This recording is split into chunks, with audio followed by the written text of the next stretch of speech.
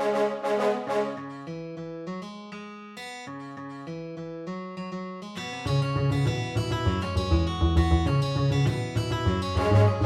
welcome to BJJ Mental Models, episode 200. I'm Steve Kwan. BJJ Mental Models is your guide to a conceptual and intelligent jiu-jitsu approach. And 200 episodes is a lot. That's a very special occasion, and that requires a very special guest. So I am happy to be joined today by one of my jiu-jitsu heroes, Claudia Doval. Claudia, how are you doing? Hi, I'm doing great. How are you? And I'm honored to be guest number 200. I didn't know that. That's interesting. It's also my 40th birthday today, so it's a very momentous occasion over here. Oh my God, really? You didn't tell me that. Happy birthday. Thank you. Actually, you know what? I guess it's just part of getting old. I sort of forgot it was my birthday.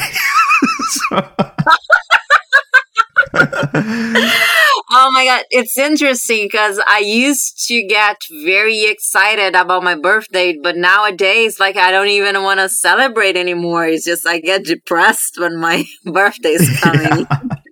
Well, that's the thing. As you get older, it's less about getting presents and celebrating yourself, and it just becomes a bit of a less special occasion. But I have a 5-year-old daughter, and she is very excited about this birthday. She is preparing a big surprise party for me as we speak. I am not supposed to know about it, but she can't keep a secret. Oh. So. Yeah, kids are not great at keeping secrets. Absolutely, especially at that age. Now, hey, I gave you a bit of an introduction here, and I am going to guess that pretty much everybody out there who's listening to this knows exactly who you are.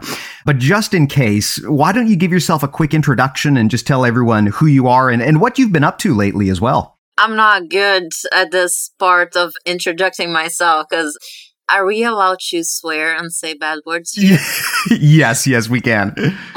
Yeah, because whenever, a lot of people come up to me like, hey, can you record a video for your seminar and stuff?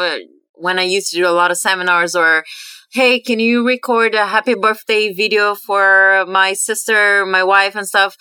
And I'm like, yeah, what do I say? And they're like, yeah, just say whatever, how many titles you want. And I'm like, I don't want to be an asshole. And I'm like, hey, I'm Claudia, 3-time world champion, because that sounds like an asshole. And But it's true. I mean, I'm happy to give you an introduction then. I mean, you are Claudia Doval, like you said, the 3-time world champ, a legend in the sport, in my opinion, very much an inspiration to my game. Oh my God, thank you. Stop it. Hey, and when I polled our community and I told them that you were coming on, they were very excited. There's a lot of things that we can talk about.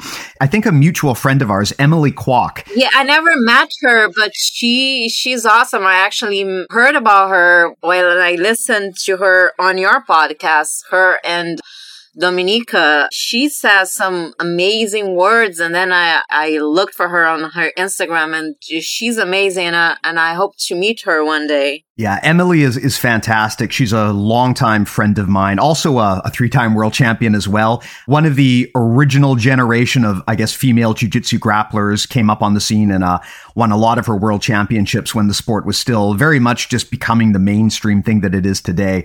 First, maybe we could talk about what are you doing today? I mean, I know that the pandemic has derailed a lot of our training, mine included. I would love to know, what have you been up to for the last year or two while the world has changed? Yeah, we had a little bit of a talk, before the podcast. And like I said, I didn't want to go too far into the subject, but I guess a few people know about it. But like I said, I don't want to go too far into the subject. I just want to say, a lot of people know about it. Those who don't know probably will research it. But the thing is, something bad happened. I talked about it. There was, repercussion.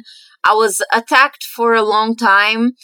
And the thing is, I kind of lost the passion I felt about jiu-jitsu because you start seeing things in a different way.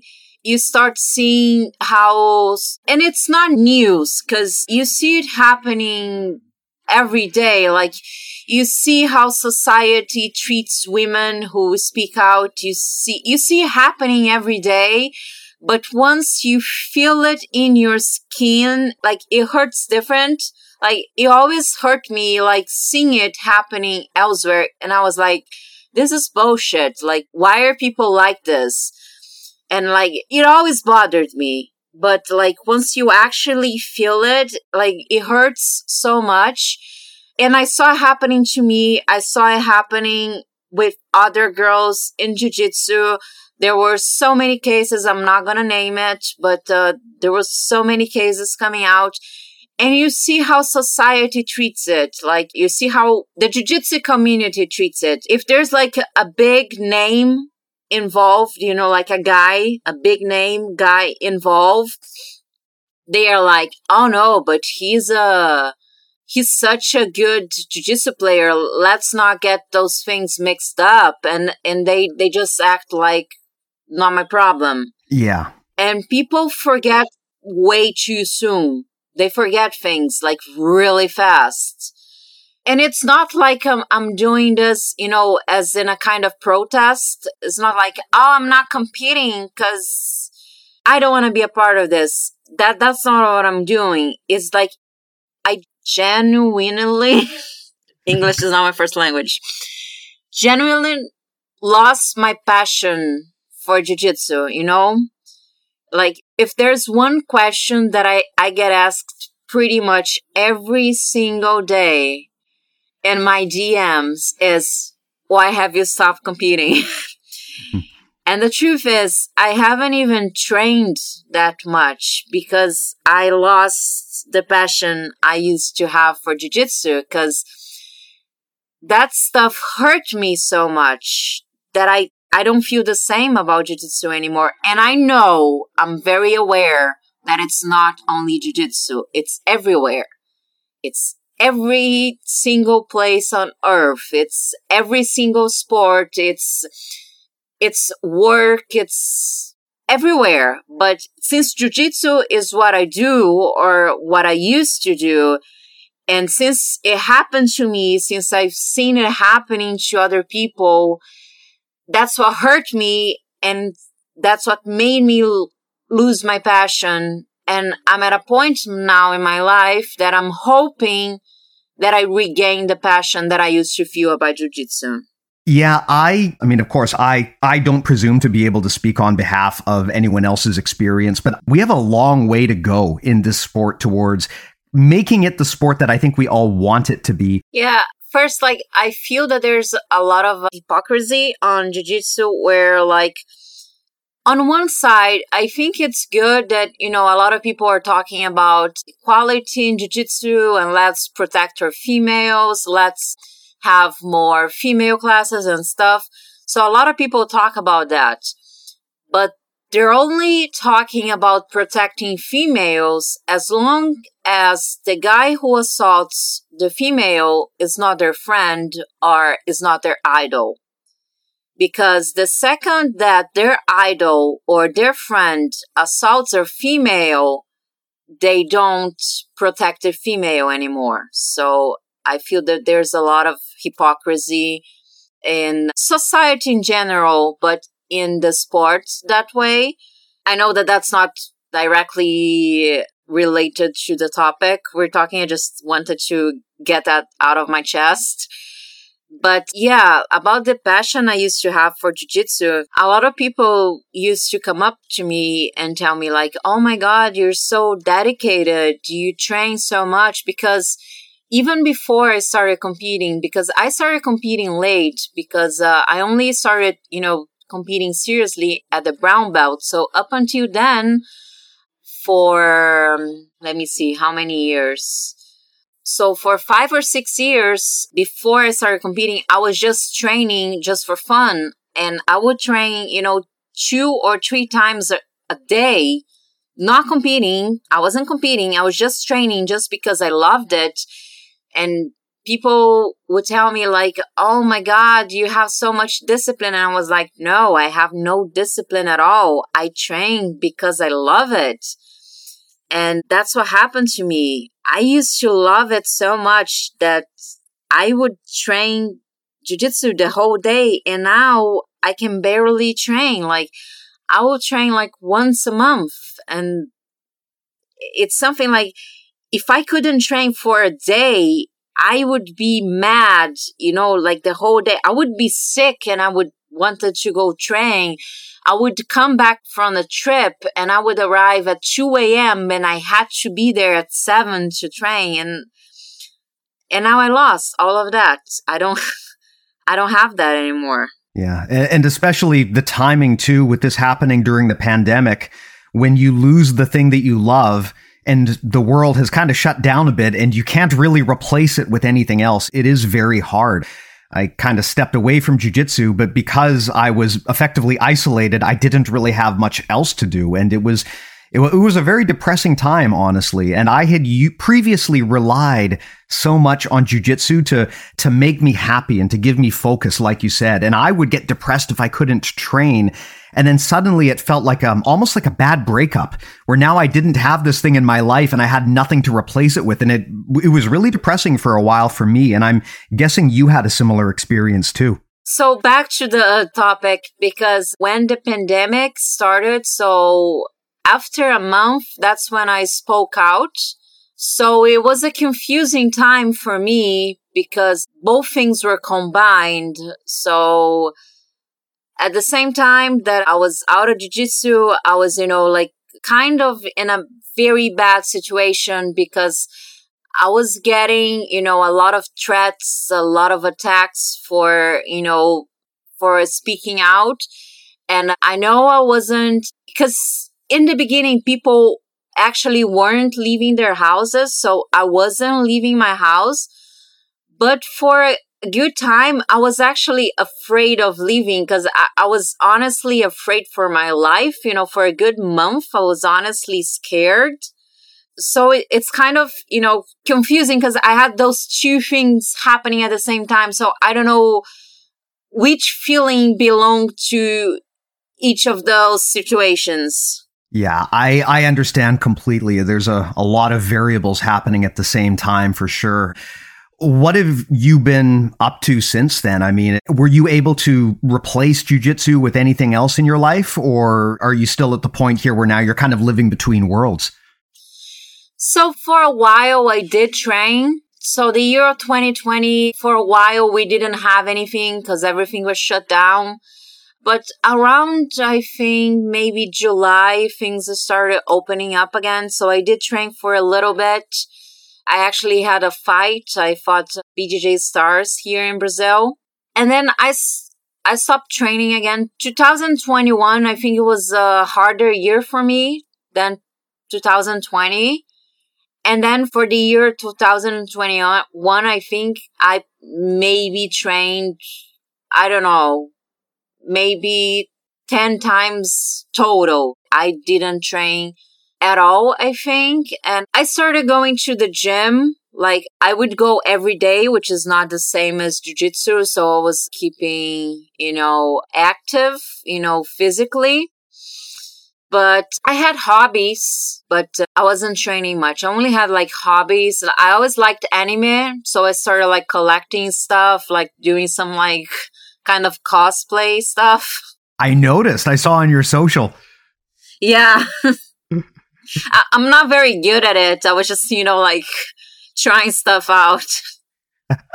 Well, I guess it's like jiu-jitsu. It takes practice to get good at it. Some of those people who do that professionally, I am just shocked by what they're able to put together. It's almost like they have a full production crew in their house or something. It's crazy what they can make. Yeah, some of them, they make their own clothes because mine, I bought the clothes already made, so obviously they don't fit perfectly, but those people, those professionals, they have the clothes made so it fits their body perfectly. They're great at makeup because I think the cosplay stuff, if you're gonna look like the character, you gotta have the makeup and everything. So obviously it was just to have fun and stuff. I was not very good at it. Well, I mean, I would ask you here on the topic of jiu-jitsu again.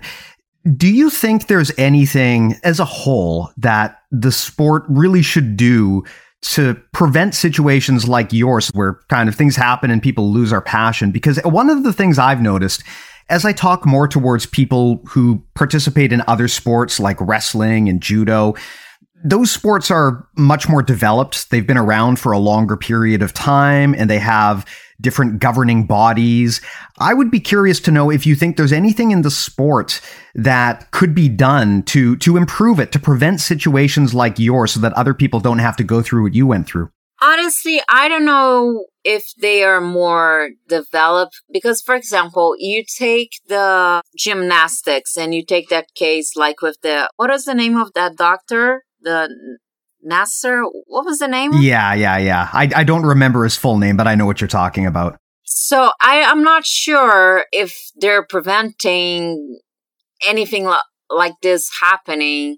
Because like I said in the beginning, it's not only jiu-jitsu, it's everywhere. And I don't know if there's anything they could do. I think like one thing that bothers me a lot, like I said, everybody turns a blind eye. Like I said, if it's like a big name guy, a big fighter, they pretend they're not seeing, that they try to make it smooth, like, oh, but it wasn't really him, it was his students, but but maybe isn't the woman at fault? Like they try and make it not a big deal. Like they always try and play it like not, like even the big federations, like they don't make it a big deal. They try and play it like nothing really happened. Yeah. And the argument that I hear people always bring up, and you mentioned the exact same thing, and I hate this, is when people say, well, this person might have done something really bad, but their jiu-jitsu is really good. So let's focus on what a great jiu-jitsu athlete they are. It's such a stupid thing to say. This drives me mad. And it's not only jiu-jitsu, it's in the artist world too, like in music. Like you get like a rapper that bits a woman like 20 times and they're like, I can't listen to the music of a guy who bits a woman. And they're like, but this music is fire. Like, I don't care. Like, this guy is beating women. How can you listen to this guy? And it's like, yeah, he might beat up women, but I like the song. And I'm like, no. Like I don't care. Like, how can you? And I can't. Like, it doesn't make sense to me. Yeah. And I guess, like, I can't understand how people, like, how it doesn't bother them. I don't understand how it doesn't bother them. Yeah, it's funny you bring that up because I had the exact same situation. One of my favorite bands of all time, I loved their music. And then one day there were some terrible accusations that came out against one of the band members. In fact, not really accusations. It sounds pretty clear that this happened. And I just have not been able to listen to that band anymore. I just can't because there's too much baggage now. I can't listen to this music that I used to enjoy. I certainly can't justify giving them money either, knowing that they've done these heinous, horrendous things. It doesn't feel right to me. And I do see that a lot in jiu-jitsu where people will say, oh, well, yes, this athlete did some terrible thing, but hey, can we talk about what a great performance he put on last week, right? I mean, maybe some people can separate things out that way, but I certainly can't. I can't just put aside the fact that someone has done reprehensible things and just pretend like it never happened, right? To me, that colors the rest of their work. And it's just very hard for me to turn a blind eye to that. I guess some people can, but I find that to be really disturbing that so many people just seem to not care that these people in our sport, they might be doing these awful things and they never get held accountable for it. Yeah, we had like a very famous case here in Brazil about this guy. He used to be a goaler in a football team and he got arrested, but it's never been proven, but it's almost sure he did it because this woman was pregnant with his child and it's almost 100% sure that he killed her and fed her to dogs. Oh. And he was arrested not for too long because that's how things work in Brazil. And he's free now because, I don't know, I don't think he was in jail not even for 10 years. And as soon as he got out, he was, out playing football again until obviously people started giving the team a lot of shit for having him. And then he got out of the team. But, there were fans taking pictures with him. And I was like, are you kidding me? Like, are you taking pictures with this guy? Like, hey, that's me and the goaler. And I'm like, really? Mm-hmm. And I don't know how people can, like, how can you be a fan of a guy who almost certainly killed a woman just because he didn't want to pay childcare? And, like, it's just something that I can't comprehend. Yeah. And I agree with you that this is, like you said, it's not just a jiu-jitsu problem. This happens really all over the world. I mean, I've seen this in offices, right? You see this in the news all the time. It is not just a jiu-jitsu problem. Although I do think in jiu-jitsu, we are starting to at least pay more attention to these kinds of things. And that at least I am thankful for, that now these issues are coming to light, even if at this point people are still not taking them as seriously as I wish they would. At least we're making progress and people are talking about these things. And that, I think, is a step forward in the right direction. But it's so important as a community, I think, that we do take these things seriously, because this is why people lose their passion for the sport. This is one of the reasons why people drop off, especially women, right? I mean, and that's completely understandable. If you're a woman in the sport and you see this happening, especially if it happens to you or to a friend of yours, yes, it's very hard to keep your passion for the sport, because all of these people that you thought were your friends and they had these strong moral compasses, you start to learn about them that they're actually willing to turn a blind eye to a lot of things. And maybe these people that I thought I was very close to, maybe they're not the people that I thought they were, because how could they believe this kind of thing if they really are the person that I thought they were? Yes, I heard, stories about so many women that actually started training. They went to something like this and they never ever trained jiu-jitsu again. So many women that have been through a situation like this. There are other women that have been through something like this and they kept training. And, it's crazy because there was a time, and I think that was, last year when that famous, because I'm not going to say names, but I think people will know, like last year around, I think that was like July, August last year when like that whole thing was coming out. And a lot of women started, like black belts, they were not even involved in the situation, but a lot of women, they started telling their stories, and they started telling that, hey, this actually happened to me too, but I kept training and things have, I say survived as in like survivors through abuse, like, and I kept training, and it's crazy how often this happens. It's insane. Yeah, it certainly feels to me, and I don't have the data to back this up, but it certainly feels to me like this happens way more frequently in jiu-jitsu than in a lot of other walks of life. And I remember when I was a white belt and even a blue belt, I was still so young in this sport that I was just enjoying it and loving it, and I didn't know what was going on behind the curtain. But then as I got more experienced and I became one of the more senior people in our gym, I started to learn about all of the drama and the backstage issues that were happening at the gym. And I started to hear about these stories, and I realized that there are some really abusive things going on in a lot of these gyms. I had been told, and part of the marketing was that jiu-jitsu is for everyone. And it's the martial art that will teach anyone to defend themselves against a bigger, stronger opponent. And I thought in my head that it was supposed to be much more inclusive. But I started to see this pattern of how women were treated.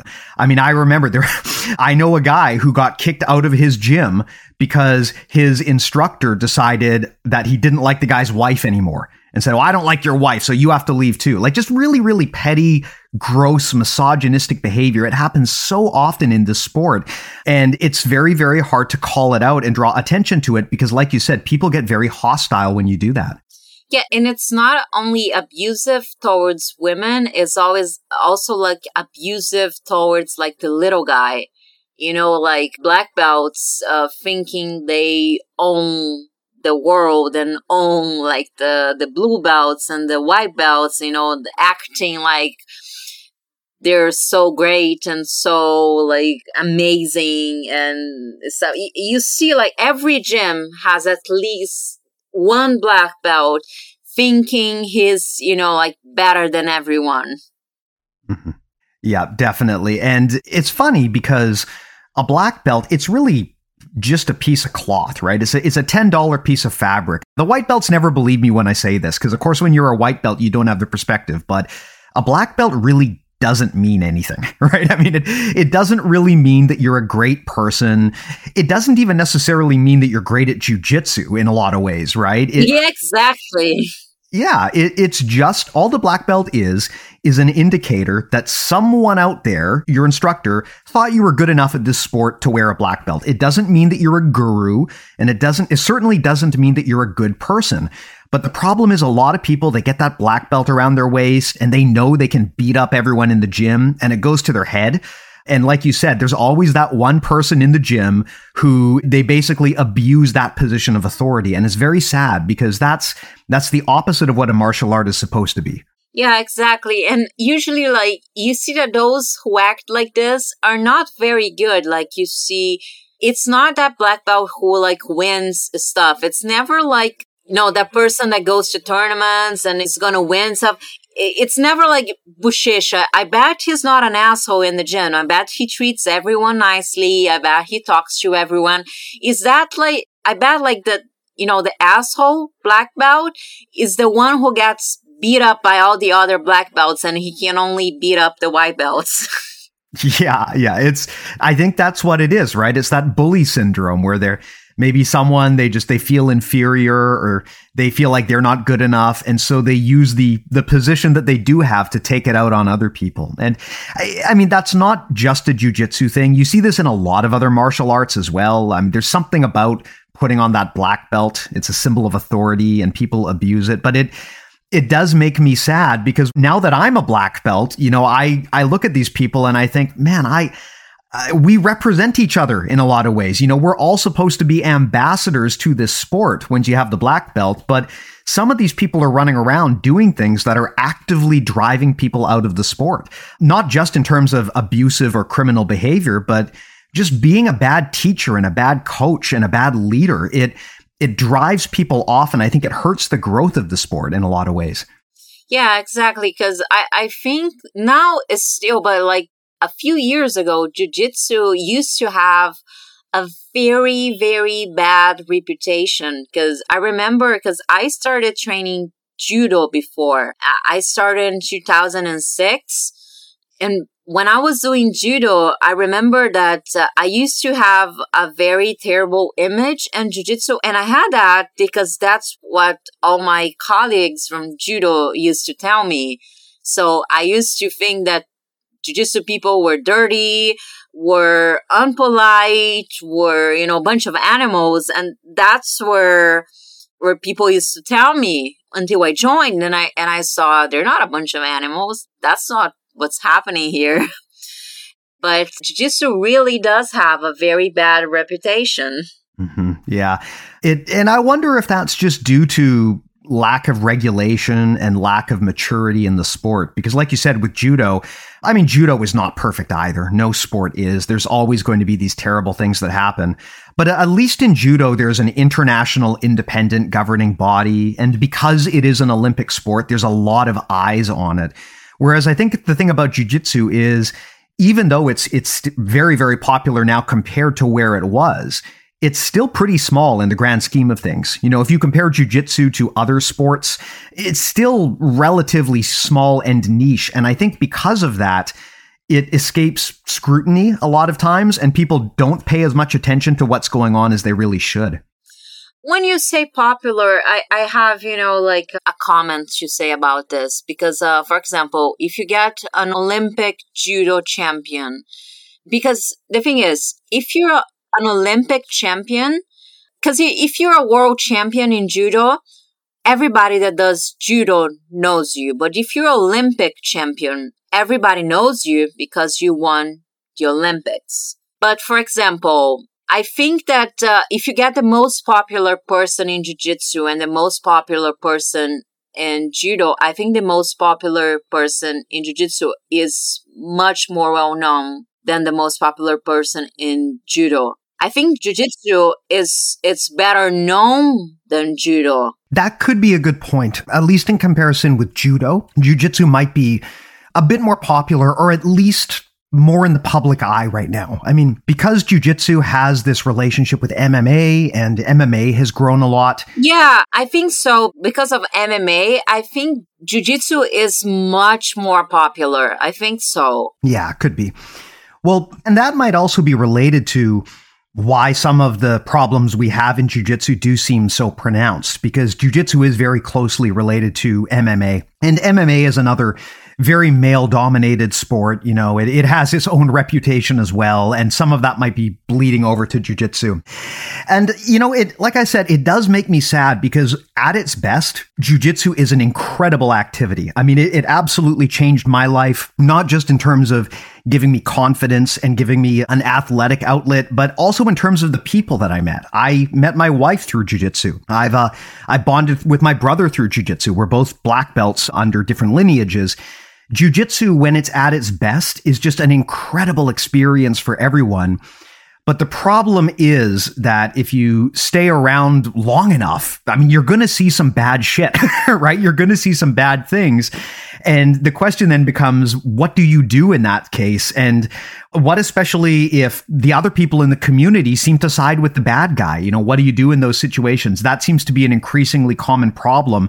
I know that for me, a big part of why I lost kind of some degree of interest in jiu-jitsu is just seeing just the way that a lot of people behaved in the face of the pandemic and in the face of a lot of these scandals that have come out in the last few years. It just really kind of bothered me because to me, these things are incredibly important. And it bothered me to see that other people didn't agree that things like, you know, taking care of the women in our sport and making sure that they're elevated and that they're given a fair opportunity and that they're given, you know, a chance at justice. The fact that those things seem to be so hard to get in jiu-jitsu kind of burned me out a bit. And I think you're probably in a similar boat. I would love to know, what would it take? What would it take for you to really rekindle your love of the sport? Do you have an idea in your head of kind of what's missing right now that you need back? Well, so I want to say something about what you said, like, because jiu-jitsu as a sport is amazing because like I was saying before, like I used to love it. I used to train it morning, night, every single day. Like it is amazing. It did wonders for me. I love it. It's great. Like the people I've met, like the best people that I have in my life that are not my family, the best people in my life I met through jiu-jitsu.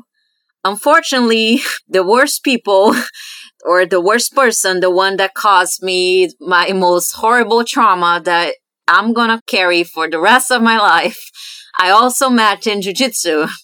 But the most amazing people that I met were also through jiu-jitsu. So yeah, it is great. But I don't know if there's something that could be done because you can't force people to do, let's call it the right thing, because you can't force them to see or to be decent, to do what you consider decent, because a lot of people have the, well, but he didn't do it to me mentality.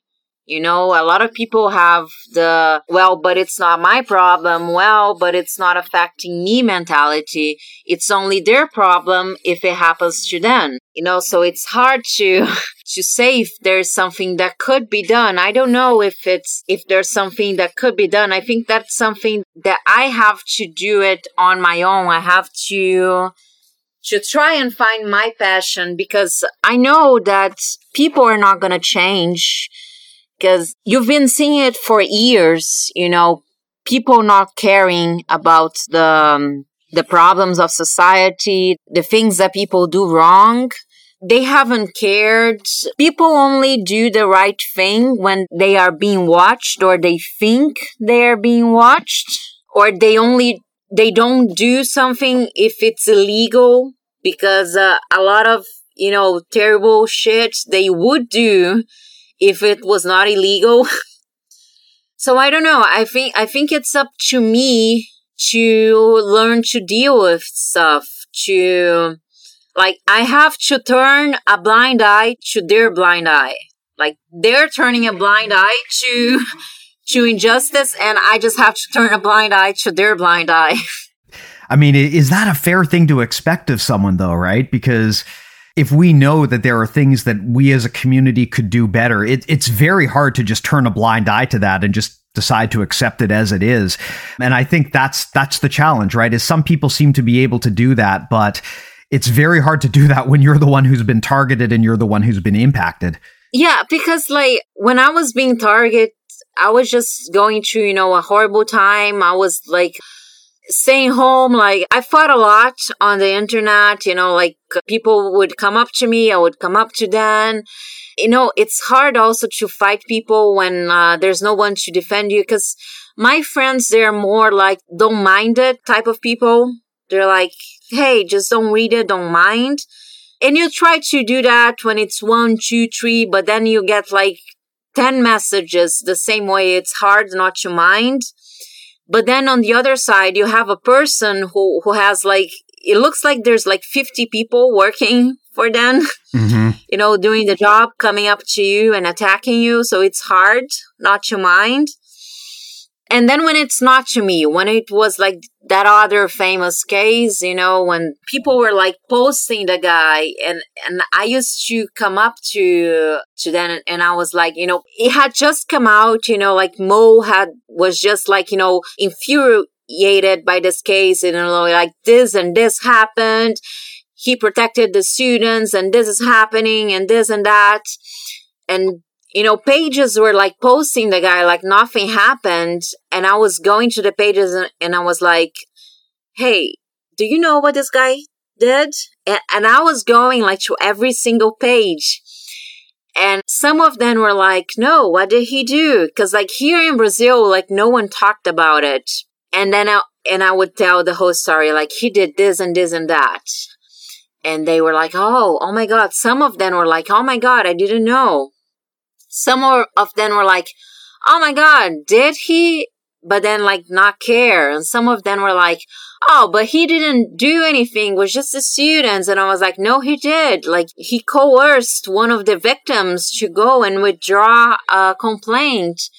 And they were like, oh, but you can't believe everything you read. And it got to a point where I realized I can't fight this alone. I can't be doing this forever. So I just stopped. I can't. It's like you said earlier. Yeah, there's a lot of great people in jiu-jitsu. And you know what? Most people out there, they're probably fundamentally really good people. But the thing is, it really only takes one bad person to really mess things up, right? Yeah, sure. Maybe 99% of people out there are lovely, but that one bad person can do so much damage if you just leave them unsupervised. You brought up a great point where when you get someone on the internet who decides they really don't like you, they're not going to just post one message and then disappear. They're going to follow you around and make you miserable and create fake accounts to harass you. It's not like someone just leaves one negative comment. It's a constant stream of abusive behavior. And unfortunately, the internet enables that. And it makes it really hard for people to speak out because there's a lot of trolls out there who will act that way and they never experience consequences for doing it. Yeah, exactly. In the beginning, I was actually, kind of scared, and I went to the police here in Brazil, and they didn't do anything. I actually, I got some, screenshots of, guys from my old gym, talking some terrible stuff about me. And I actually think they got called into the police station because they stopped, for a little bit, because, they would used to go everywhere. When I was mentioned, they used to go to posts and say bad things about me. But I think they got called into the police station and they actually chilled for a little bit.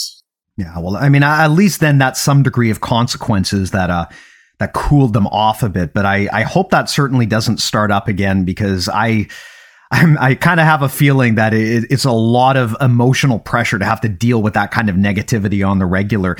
And when you see that, because the one thing is a lot of that, some of these people post this publicly. So, I mean, I can see these posts, right?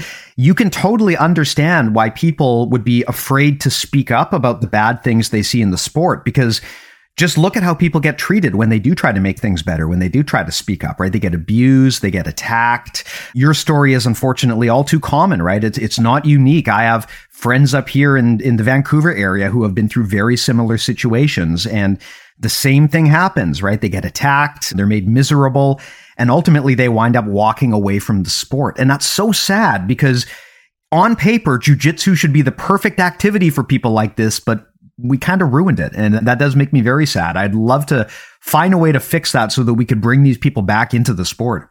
Yeah, I remember, because I used to be so excited to tell, females to train jiu-jitsu. I remember, because I used to, see a woman in the gym, and they're like, "Oh, what do you do?" "I do jiu-jitsu." And they would be like, "Oh, I'd love to try." And I would be like, "Oh my God, you have to try. Come on, let's go try. Come on, I'll lend you." I used to, always be pushing women to train. And nowadays, I don't have the courage to tell someone to go train. I don't have the courage because what if I tell a woman to go train and they go through the same thing I went through? I don't have that, because I used to be very excited to, tell every single person that I had the opportunity to, "Hey, you should train jiu-jitsu. Come on. It's the most amazing thing ever." And nowadays, I don't have the courage to tell somebody to go train. Because, it's supposed to be self-defense, but how are you going to defend yourself from the person who is teaching you how to defend yourself? Because obviously, he knows much more than you. Yes. This is the topic of that. I think we talked about this already, but there was an incredible article that Avery Clements wrote, one of the reporters for the Jiu-Jitsu Times. Oh, yeah, I know her. Yeah. She's been on the podcast before, and the article was called "The Call is Coming from Inside the Gym." And she talks about exactly what you just mentioned, which is that jiu-jitsu, in theory, is supposed to be this incredible martial art for self-defense and personal improvement. And pretty much everyone who falls in love with the sport does exactly what you talked about, where you're basically trying to recruit all of your friends and family into jiu-jitsu like it's a cult or something, right? It gets very addictive, and you're trying to bring everyone in. But after you see some of what happens to people, I agree with you that that's a valid concern. If I want to get a woman in my life to learn self-defense so that she can ultimately protect herself, I'm not so sure I'd recommend jiu-jitsu anymore. And not because jiu-jitsu doesn't work. I mean, it absolutely works. Absolutely does, yeah. Yeah, but the problem is, I know that by training her in jiu-jitsu, if I tell someone to train that, I may be putting them in an environment where they might be more likely to get abused. Because like you said, right, it doesn't matter how good your jiu-jitsu is. If your assailant is someone who's even better at jiu-jitsu than you are, it's not going to help you. There was a famous incident up here where I live where a black belt instructor was accused of sexually assaulting another black belt instructor. And the woman who put forth the accusations, she put out a public statement and talked exactly about what you said, which is that, she felt like she couldn't even really go public with it because her whole job was to be this black belt female instructor that taught people self-defense. And she was not able to protect herself from another black belt instructor. And what she said was, she was afraid to talk about it because she thought, this is going to impact my reputation. How can I teach women to protect themselves if I couldn't even protect myself? And so when black belts act that way and they do these things, it really, really erodes the quality of the sport in general. And that's so sad because at its best, jiu-jitsu can be such an incredible thing. And I really wish that it could be that way all the time and that we could move past these problems. But like you said, it's such a hard thing. I don't know what to do about it other than to just say, We need to be transparent, we need to be diligent, and we need to not be afraid to speak up, and we need to protect the people who do speak up. Yeah, I think it's really important to speak up, and I think like it should be more discussed. It should be like more open about this, because like the assault, it's not only a physical thing, because like what happens is like the impact is like emotional. It's something like that. It stops you. Like, even if you could overpower the person, like, you can't move. It's hard to prove that, like, to someone, because you get a lot of shit, for speaking out, because a lot of people like, why didn't you just say something? Why didn't you fight back? You can't, like, you literally can't move. And it's hard to explain that to somebody, because, like, you can't prove that to somebody unless they're in your body, because you literally can't do anything. Like, I remember when it was happening to me, I couldn't move, I couldn't speak, I couldn't do anything. I literally, like, I wanted to cry, I wanted to die, but I couldn't do anything. I was alive, but I couldn't do anything. And it's hard to explain that to people, because it's not only a physical thing, it's like an emotional thing. So it's not only like about, it's not a physical thing. So like what this woman was saying, it's not like, I understand she was embarrassed to go public, but it was not like, oh, it's my job would be pointless, because it's not, because it's like, when you get assaulted, it's not about the physical thing. Because the other instructor, I bet you, was like a friend to her. It was someone she was not expecting to attack her. So it makes it all the more difficult. Like it literally stops your whole body. Yeah. You're exactly right in your assessment. It was a person that she knew quite well. And that is the unfortunate reality of a lot of these situations, right? I mean, it is not that likely that you're going to get attacked by some stranger in a dark alley. It's far more likely that it's going to be someone that you knew and you trusted. And that's what makes it so hard to deal with, because it's not just the physical assault, it's also the psychological betrayal of not knowing the people around you. You put your trust and your faith in someone and you believed in them, and then they betrayed you this way. And that just makes it hard for you to trust other people in the future, because once you've been bitten that badly, how do you unwind that? How do you go back to trusting people when you've had such a bad experience? That's why I think, unfortunately, that we shouldn't trust anybody. And I think people should be, they should be taught not to trust anyone, because had I been taught, like, hey, don't trust anybody, I think I could have handled the situation better, because like it was somebody I trusted blindly. So when it happened, I wasn't prepared. That's why my whole brain shut down and I couldn't do anything. And I think like that's something like you should, talk more to people about it. Like, hey, don't trust anybody, and you should be prepared for anything in your life. So when it does happen, they have a reaction. Yeah.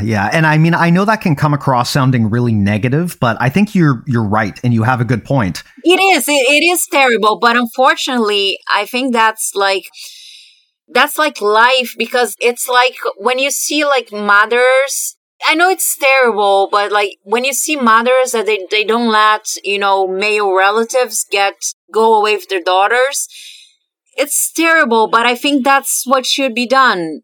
Like, I don't think you should let, older men, uncles, friends of the family, don't let them alone with children. And it sucks, because sometimes it's just a nice guy, but like, you see so many terrible things happening, but so just don't let older men stay in room with young kids. And I think that's how it should be handled. And unfortunately, that's how I think, like, to prevent terrible stuff.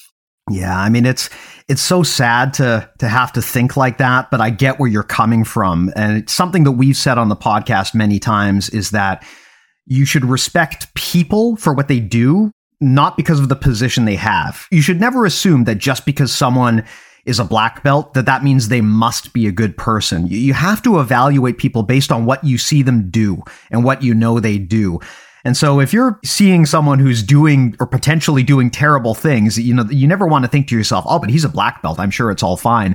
Because there's a very good chance it's not. The belt means nothing, really, at the end of the day. It doesn't mean that you're a good person.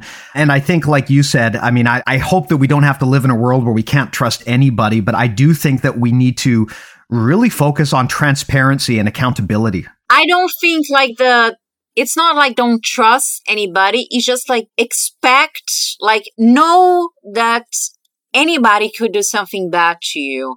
Like, cause I've read, the stories of the young girls and I don't think parents should allow, their teenage daughters to get rides from their teachers. There's very nice teachers that just want to give a ride to their teenage students. But you see so many terrible things happening. And I don't think parents should allow, teenage daughters to hang out with teachers. And because I bet there's, thousands of, professors who are just nice people, but so many terrible things happening. So, and I think you don't have to assume that everyone is a terrible person. But you have to assume that everyone could potentially do something bad. And unfortunately, just to prevent bad things from happening, you just have to understand that everyone could potentially do a bad thing. Yeah, it's the old trust but verify thing. It's a terrible thing.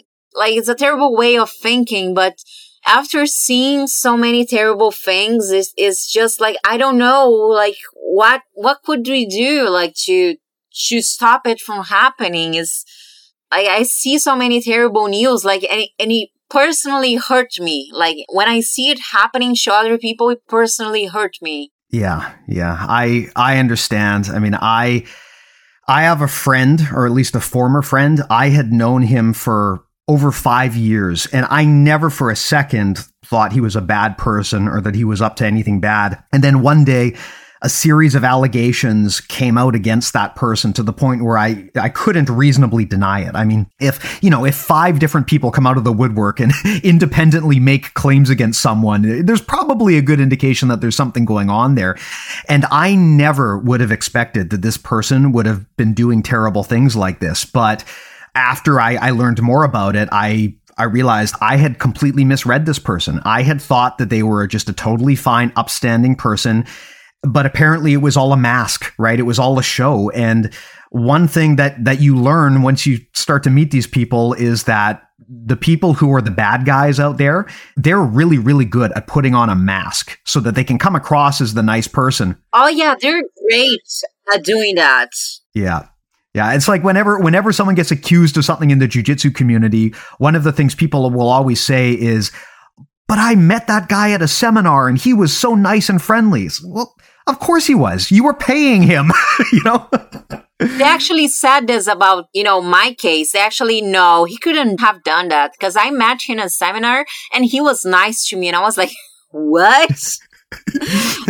Over a seminar that you were paying to attend? You were paying him to attend his seminar and he was nice to you. Really? Yeah. It's a strange thing. I mean, people think that because they met someone for an hour, in an environment where they were paying the person, that they know all about what that person, who they are and what kind of person they are. That's actually a psychological thing. It's, I believe it's called the halo effect, where they have a good perception of a person based on just a quick transaction. And then they think, well, the person must always be like that. But that's not the case, right? Anyone can put on their best behavior for an hour if they're being paid to do so. The question is, what do those people do when the cameras aren't on and when they can do whatever they want to do? Do they still hold themselves to that high standard of behavior? And unfortunately, a lot of people don't. So I think it's like you said. I mean, yeah, of course we all want to be a community and we want to trust each other, but you also have to have to verify that, right? You can never assume that someone is going to be a good person just because they were nice when you met them at a seminar. Yeah, of course. And people really like, and I hear stuff like that. And like, no, he was nice to me. I met him at a seminar. I was like, people were like telling me stuff like that. And I was like, are you for real? Yeah. I don't know, Claudia. It is kind of an interesting time to be in the sport for sure. But the one thing that I am very thankful for is that even though there are a lot of things about the sport that cause us to lose passion, there are also people out there who are standing up for the right thing. I mean, I try to follow those people on social more than anyone else because frankly, I need to see that in my feed. I'm not interested in seeing people doing fancy jiu-jitsu techniques anymore. I want to see people who are standing up and putting their own name on the line to try to improve the community.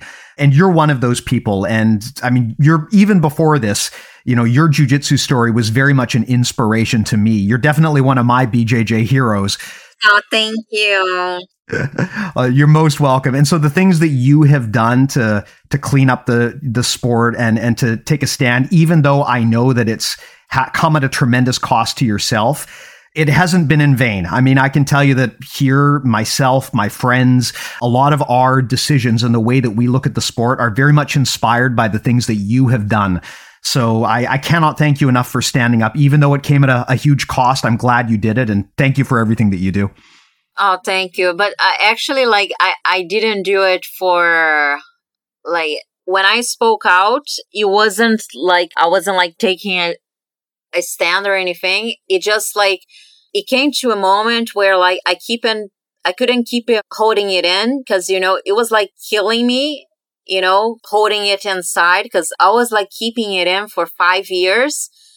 And it got to a point where I was if I don't say anything, I was physically, getting ill from holding it in. So I was I can't keep doing this to myself. So it wasn't oh, you're brave and stuff. It was no, it's just, I physically can't keep that to myself. Yeah. Understood. Well, hey, I mean, I follow you on Instagram. If anyone else wants to follow you or check out your stuff, how do they go about doing it?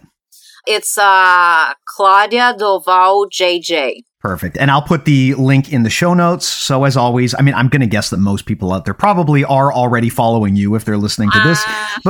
But if not, I'll put in the link and people can just click through and do that quickly. Awesome. Well, thank you so much, Claudia. Fantastic conversation. I really appreciate it. Thank you so much for coming on here. 200 episodes is a big milestone for us. I mean, 40 years old is a big milestone for me too. And I've always wanted to have you on here. Oh yeah. Happy birthday again. And I hope you have an amazing surprise party that you don't know about. Yeah, I know nothing about this. My daughter is probably going to listen to this episode 20 years from now, and she's going to be very sad to know that I knew her secret the whole time. And she was like, oh my God, he knew about it. Yeah. Hey, also, on the topic of good things in jiu-jitsu, my daughter got her first stripe yesterday, and she was very happy about that. So major milestone for her. Oh, that's amazing. Well, thank you so much, Claudia. Like I said, I greatly appreciate the time. Thanks for coming by. And of course, to everyone out there who listens to us every week, thanks again as well. Hope you enjoyed this chat, and we'll talk to you next time. Take care.